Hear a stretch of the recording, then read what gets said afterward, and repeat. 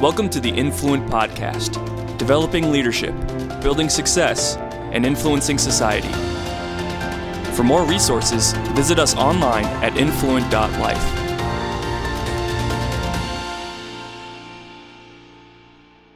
Hey, welcome back to our 7-part series of Why Christians Lose. We are on our second part tonight on the missions pitfall and why we fall in the missions field, and just different mindsets and perspectives that have kept us maybe trapped in a ministry or in missions. And today we're going to discuss how and what you can do to kind of get out of that mindset and what we've learned and through our experiences. So start with your story.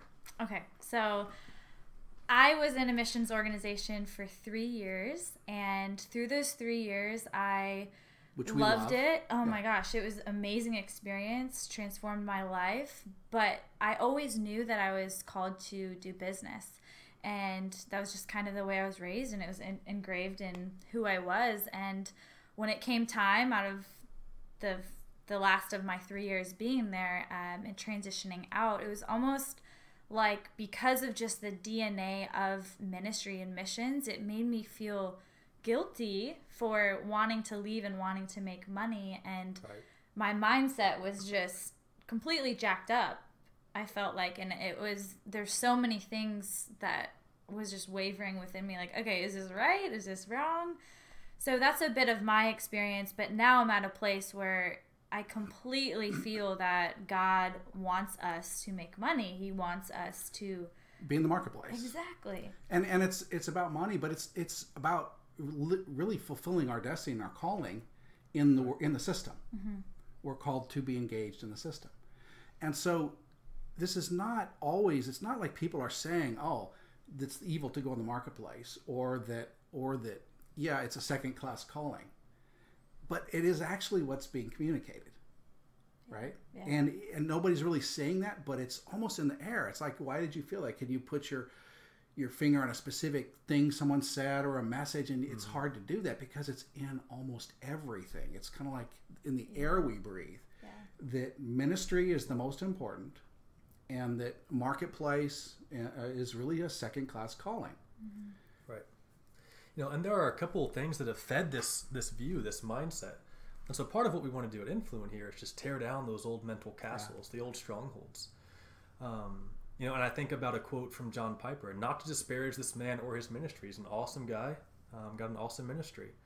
But out of one book that he published back in 2011 comes this quote, and it says, 'There are only 3 kinds of people: goers, senders, and the disobedient.'" And so he goes on to say... I mean, that is so extreme.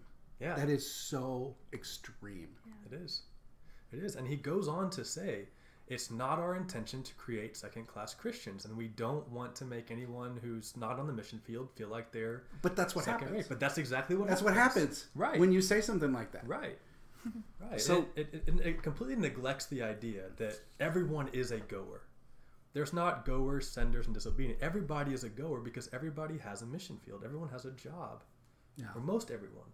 And it looks different for everybody. It's not, your missions field might be literally going to another nation, but your missions field is your career and you're in the marketplace as That's well. That's right. And so where does this come from? I mean, I think there's a lot of emphasis on preaching and a lot of emphasis on full-time ministry coming from missions movements, from pulpits, from people that, have a microphone. Right.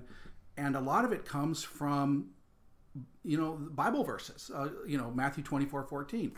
"And this gospel of the kingdom will be preached into all the world as a witness to the nations, and then the end will come." Mm-hmm. And so it's this idea that there's a lot of preaching that has to happen, that we're going to crest the hill and we're going to, proclaim the 4 spiritual laws to that last person, and then suddenly the sky is going to split. Jesus is going to come down, and you have ushered in the return. You've hastened the day of the Lord and the return of Jesus. But it's really a wrong understanding. It's really a very incomplete and narrow understanding of this verse. It really says, this word preached, it means proclaimed. It means the gospel will be proclaimed. That it's like a decree made by a king, and this is really, he's talking about the gospel of the kingdom. Mm-hmm. So we're going to talk about here in a minute. What is the gospel of the kingdom? But what happens is when people say this, there's a byproduct that creates two classes of Christians. This is exactly what happens: the full-time ministry class and the not full-time ministry class. And so it's really so what happens is a lot of Christians, in order to follow the highest call, go into the ministry. Right? Because, and as this is my testimony too, I believe that if I was really going to serve the Lord, I had to be a pastor or a missionary, right? Mm-hmm. And so how many people do that?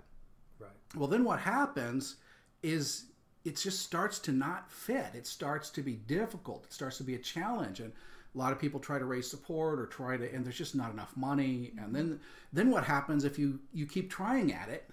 10 years later, 15 years later, you've not developed job skills, you've not developed any market experience, you have no resume, you've got kids, you've got medical bills, and there's simply no future for you. A lot of people, they try to get a job in a church or something like that. There's just no jobs. There's not enough. Yeah. And then oftentimes those people feel stuck. They feel stuck. And they feel like they're not adequate if they're called out to be in the marketplace. And then I've seen a lot of people get bitter. Yeah. And they get kind of cynical, and they leave.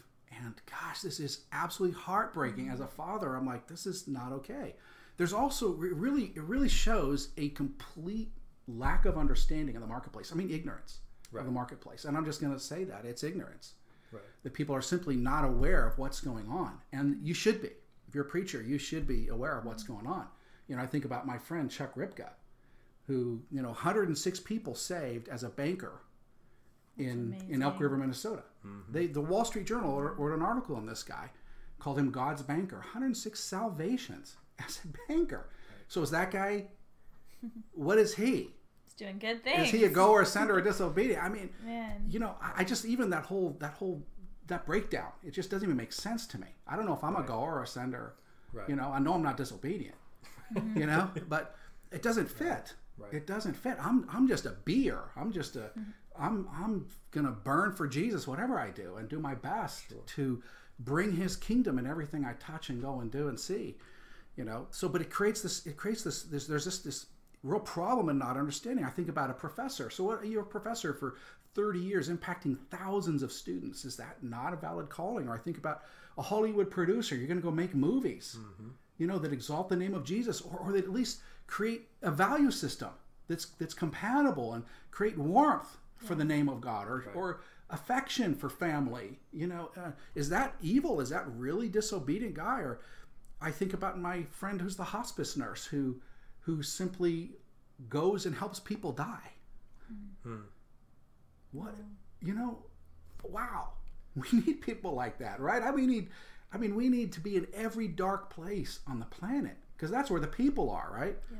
I think about John Maxwell, who is probably the greatest reformer in our age, where he's written the books. He's the management author, who's written the books about the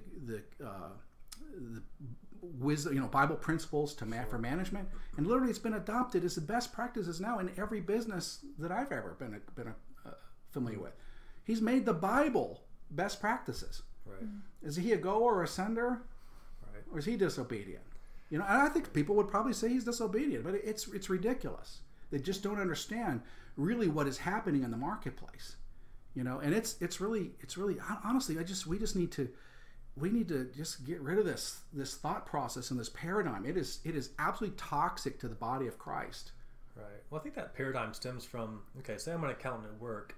How can I connect what I do at work to my faith, to my Christian faith? And it really comes down to adjusting my motivation and my paradigm just inside myself, and really taking in Colossians 3:23, and that it says, whatever work you do it as working for the Lord. So if my motivation is to work for the Lord, then I've found my reason. I found my motivation. I found the connection. But unless I have that paradigm, it's very hard to connect my work with my faith, right? Mm. Right. So is somebody who is working for the Lord, are they going? Right. I think we're all going, but that's definitely become a rallying cry for these missions organizations, and I know personally because I've been in one. Yeah. They say we're going to preach the gospel, and once we've done that, then Jesus is going to come back, and we want Jesus to come back, so we need to go preach the gospel as fast as we can to as many people as we can. Yeah. Yeah, he's coming back when he's coming back, and we all need to do our parts. But it's about the gospel of the kingdom being proclaimed throughout the world, and it fails to recognize that only 3% of Christians are called to full-time vocational ministry. 3%. What about the rest? Right. According to that definition, they're only valuable if they write a big check. So what about the poor guys who are working? They're working. The single mom who's just trying to make it. And can't write a big check to somebody. Right. I'm sorry. It's just, this is not Jesus's teaching. It's not his teaching. Where did Jesus actually command the masses to stop what they were doing and go to the missions field? I don't think he ever did. He did not. And the Great Commission was given to the 11, and I'm not speaking against the Great Commission.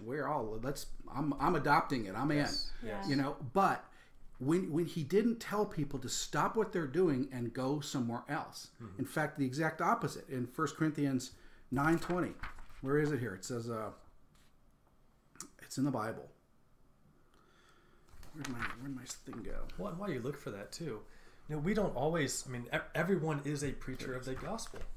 Yeah. Not everyone is to be an evangelist, but everyone can proclaim the gospel by bringing his ways to where their sphere of influence. Right. So here it says, 1 Corinthians 7:20, let each one remain in the same calling in which he was called. And this is literally saying to slaves, hey, don't worry about it. If you can get free, if you can get a better job or not become a slave, go for it. But don't worry about it. If you are, serve God there. It's literally what it's saying. Yeah.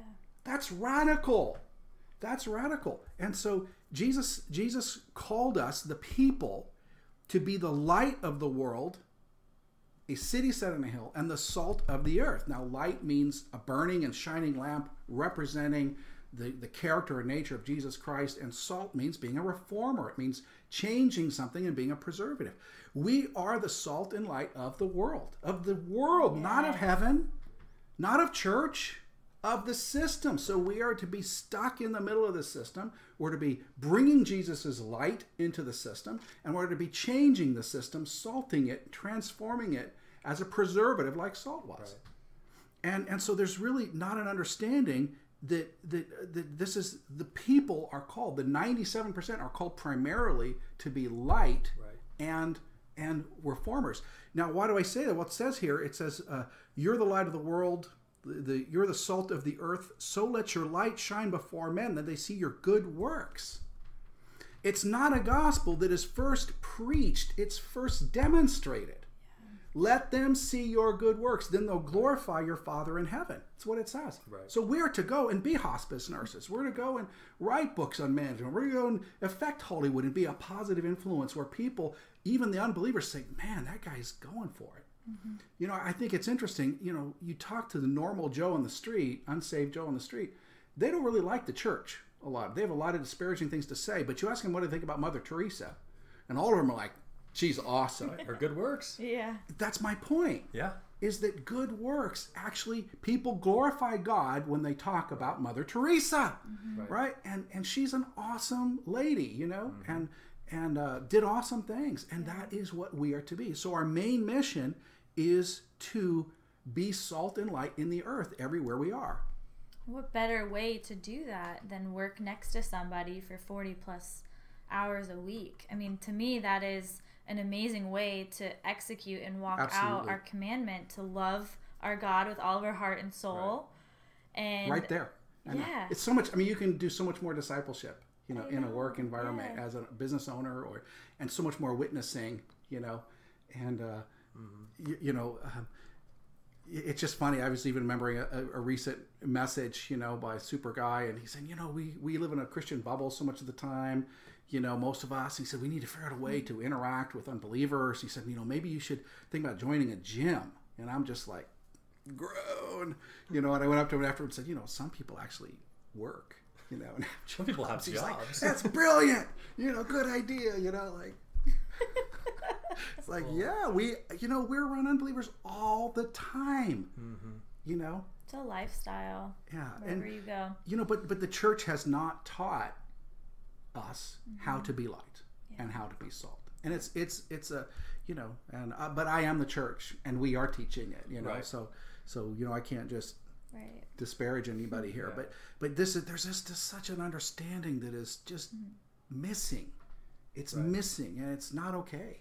Well, and part of it is just not emphasizing, hey, if you have a job, you are valuable. What you do is valuable. That is your mission field. That is your spirit. It's a natural point of contact. And so I love what you say in Marketplace Christianity in this book. I love this quote. It says, as we work as for the Lord with hearts motivated by love, work becomes an act of worship. Yes. Worship can be more than a song. It can be anything we do to love him back. It is doing a job joyfully, giving, being a good mother, or taking care of your elderly parents. God is able to receive love in any form. That's it. And he goes on to say, and I love this one too, God has no secular, unspiritual roles in his kingdom. Yeah. If you're out there working a job, it's not an unsecular, unspiritual role, period. No. That's right. And that's out of Colossians 3. Yes. It says, whatever you do, work with all of your heart as working for the Lord. Right. And even Ecclesiastes 9:10, where it says, whatever work. Anything you do. Yeah, that's right. That's right. So here's the other thing. So it traps missionaries where they can't quite step out, because who wants to go plan B for their life, right? Who wants to say, "Oh, I'm taking the lower call." You don't want to do it, even if you're not called there. It also robs the planet of its kingdom reformers. Yeah. How many people, how many fired up, passionate, creative, young people have been taken from the role that they were designed for? Think about the professors that have not become professors. Well, that means thousands and thousands of students were not changed. Or what about the guy who's supposed to be the Hollywood producer, or the script writer? Those scripts never got wrote, right? And what about the Nobel laureates? They're awarding the Nobel Prizes right now that never happened. The scientists, the philosophers, the business people that never got started. And so what's happened is we've taken kind of the cream of the crop, and we've taken them out of the system where they were called to flourish and called to be reformers and called to be agents of transformation and light of the gospel, taking them out. And then we wonder why the world is getting more secular. Hello. Let's take all the Christians out, especially if it's dark. Right? It's really heartbreaking. But don't we want to be where it's dark? Shouldn't we be, right? And not to mention, point out the tremendous irony that if everyone were to go into full-time ministry, what would happen? Yeah. And how that would have changed history. Yeah. I had a series of very impactful dreams where the Lord was showing me that the church was responsible for the secularization of society. And this was, I just can't tell you how much this wounds my heart. And it was because they had exited academia, and they'd exited the university systems as professors. And how many Christian professors are there? Thank God, if you're a university professor, man, thank you for your service. Okay. Right. That is awesome, awesome, awesome. We need 250,000 young people to decide to become university professors. Mm-hmm. And we will see a reversal of the secularization of society, because universities are the main shapers of minds, right? And so this is a big deal. And so what's happened? We've robbed the 97% of their impact. We've robbed the kingdom of its reformers, right? And we've robbed the 97% of their purpose. So you think about this, and I've traveled the world speaking, and I can tell you, I ask people all the time, do you feel like you're obeying God in the marketplace? And everybody says yes. I said, what do you feel like you have a vision for what you're doing? No one raises their hand. Very few. So you think about it. If you have no vision for what you're doing, you're a what? You're visionless. Right? And if you're visionless, what happens? You're perishing. Yeah. So then tell us. So this is a big deal. So what happened? So these 97% have no vision. They've been robbed of purpose and robbed of meaning, and so they're just existing. So what's the answer for that, then, Bob? Let's just say I'm in the marketplace. I have no vision. How would I go about getting a vision for what I do? Read Marketplace Christianity. And that's my book. Yeah. But it's I joke about it. But honestly, that book it's been a bestseller for 10 years. It has transformed thousands and thousands and thousands of lives, and there's other good books as well. But start to get a vision for it. Tune into the Influent podcast, and come to some of our events. Just get over this. Get through this, and process some of this stuff. But if you read that book, it'll start to shift your thinking. So here's the other thing that happens. So a lot of these guys, I think about Luke 19. Jesus giving 10 talents, gold to one, 5 to another, and 1 to another. And of course, the first two guys come back having produced something. They took what God gave them and they multiplied it.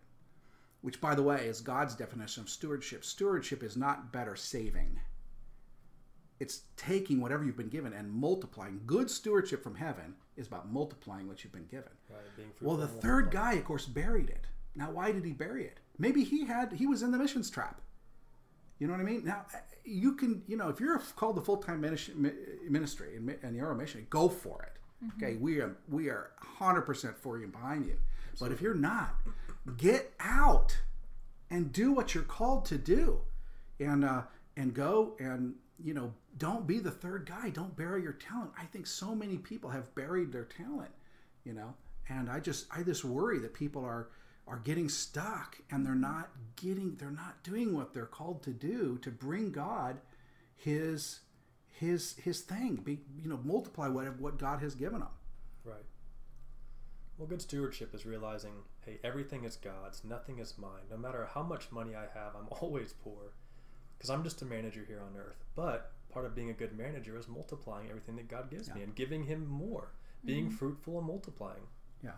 So this the kingdom, the gospel of the kingdom, it's so interesting when you talk to most preachers even cannot tell you what the kingdom of God is.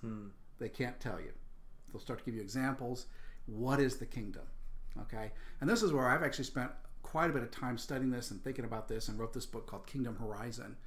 And in that I define what the kingdom is, what the kingdom of God is. And it's, of course, it's any place, any time his power supersedes the power of Satan, overcomes the power. Or anytime the ways of God overcome the ways of the enemy. So when he cast out a demon, he said the kingdom of God is in your midst. That's the power of God. Right. But also when Zacchaeus, who was a greedy man, said, today I'm giving half my wealth to the poor. Jesus said, today the kingdom, or today salvation has come to this household. Right. And so when a greedy man becomes a generous man, that's the kingdom of God too. It's the ways of God trumping the ways of Satan, right? That's the kingdom. So when greed becomes nothing, when justice becomes a theme, when love replaces hate, when selflessness replaces selfishness, these things are the kingdom. Where does that come? Does that come from the devil? When slavery is abolished in the 1700s, today every single nation on the earth has abolished slavery. Now we still have, still a problem, but it's a tiny problem relative to what it was. Right. That's the kingdom of God. Did Satan do that? Right. This kingdom. So that when he says the gospel of the kingdom, there is necessarily a transformational element to the kingdom. Exactly. Because the kingdom transforms everything it touches. Right? It completely transformed my life. When I gave my life to him, I'm a different person, and it's still happening. Right? Right. Jesus described the kingdom of God as a lump of leaven, a lump of yeast stuck in a peck of dough, right? A lump of dough that until the whole lump is leavened, right? So Jesus stuck himself in you and me, right? Like a lump of leaven until we're all leavened, and I'm being leavened, and I'm a different person, than I was, 30 years ago. And that's why that's definitely a pitfall of the missions movement. Is it's not just a preaching movement. We don't just go out and share the gospel with people. You're there until you see his ways come into that place. That's right. When we see the kingdom of God come, which is his ways, his kindness, his gentleness, his goodness, that's right. When we see that penetrate a society and a culture, then the kingdom has come. And this is, and you're kind of hitting on the edges of this, a little bit of where the missions movement, needs to grow is the discipleship element, Exactly. right? It's not about just having a revival meeting and making decisions. It says, go make disciples of all nations, teaching them to obey all my commandments. Exactly. We are not done until his commandments are being followed. Exactly. And this is going to happen not just through preaching meetings. This is going to happen through demonstration. and through these kind of things. So he stuck the leaven. He stuck the leaven of the kingdom in the Roman dough, the Roman Empire. Blew up the Roman Empire after a few hundred years. Completely blew it up. He's sticking us in the leaven of our workplaces and our spheres to go leaven the whole lump. Right. And so this is the message of the kingdom. He preached a transformational gospel. And that thing is not done. And it is our mission. And it's a major mission. It's an important mission to be done.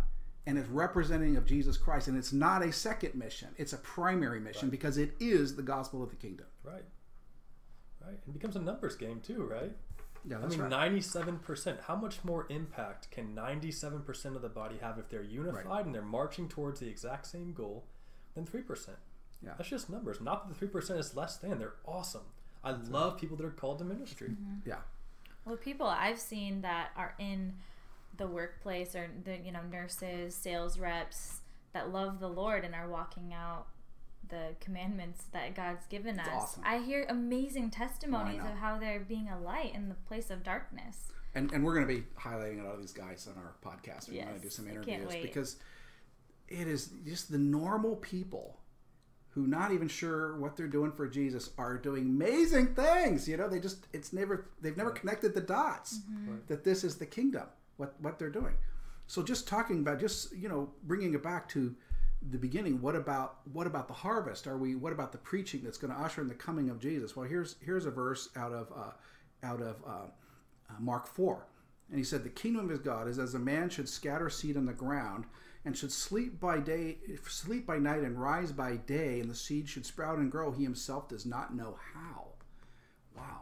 I mean, there is an element where there's kind of it's on autopilot. The kingdom is growing on autopilot. It is. This is what Jesus said. And I'd actually point that out in my book, how the kingdom is growing on autopilot. But then he says, the earth yields its crops by itself, first the blade, then the head, then the full grain and head. And when the grain is ripe, immediately he puts in the sickle, because then the harvest has come. So he's not coming. The harvest, of course, speaks of the end of the age. And he's not coming until the grain is fully ripe and the kingdom as fully what he has intended it to be manifest as. He's not coming until then. He's not coming when the first shoots of, we preach that message and the first little shoots pop up. What farmer is going to do that? Plant a harvest, right? We've got little shoots. Let's go bring in the tractors, Right. God is a farmer. John 15:1. Gergos means farmer. He's translated vine dresser, but it means farmer. He is the quintessential farmer. He's the best one that's ever been. And he is not going to harvest anything. He's not going to be rushed into his harvest, by the way. Right. He's not going to be rushed until it is complete. Right. And that's exactly what this is talking about. Have you ever tried to picture Jesus in a hurry? Jesus was never in a hurry to do anything. And he's not in a hurry to end this world and pull up that harvest. He's not. Especially before it's matured and ready. I know. It's been 2,000 years, and most people have expected him long before this. Right. Just because he loves us so much. He doesn't want to leave anybody out. Yeah. And he wants them to be fully mature. Mm-hmm. That's right. Yeah. Amber, final thoughts. I just think that wherever you are, if you are in the marketplace and you're working a 9-to-5 full-time job, that you have such an amazing opportunity to speak hope and to be light in the midst of the darkness. So don't let the heaviness, don't let the negative people around you stomp you down, because you have the authority to actually rise above those things. God's given you full authority to be the light in the marketplace and where you are, and that is our heart. We want you to thrive, and we want you to have vision in the midst of chaos and in the midst of being in a place that's hard. We know it's hard, but we want to see you guys rise above that. We want to see you guys be the light in the midst of darkness, because that is why you're there. You're there to be the light, and you're there to speak truth to those around you. So we just want you to be encouraged. Awesome. Chris, next week? Next week. So next week is part 3 of the series, which is Permission to Win. Permission. I'm excited about what's that. The trap there? The trap there? The trap is we feel like we can't win and be excellent. And it's not just that it's not humble, that it's not it's not humble. godly. But we don't see it as it is our responsibility. It is our responsibility to win, to be excellent, and to do things well because God did. That's awesome. All right, we'll see you next week. See ya. Bye, guys.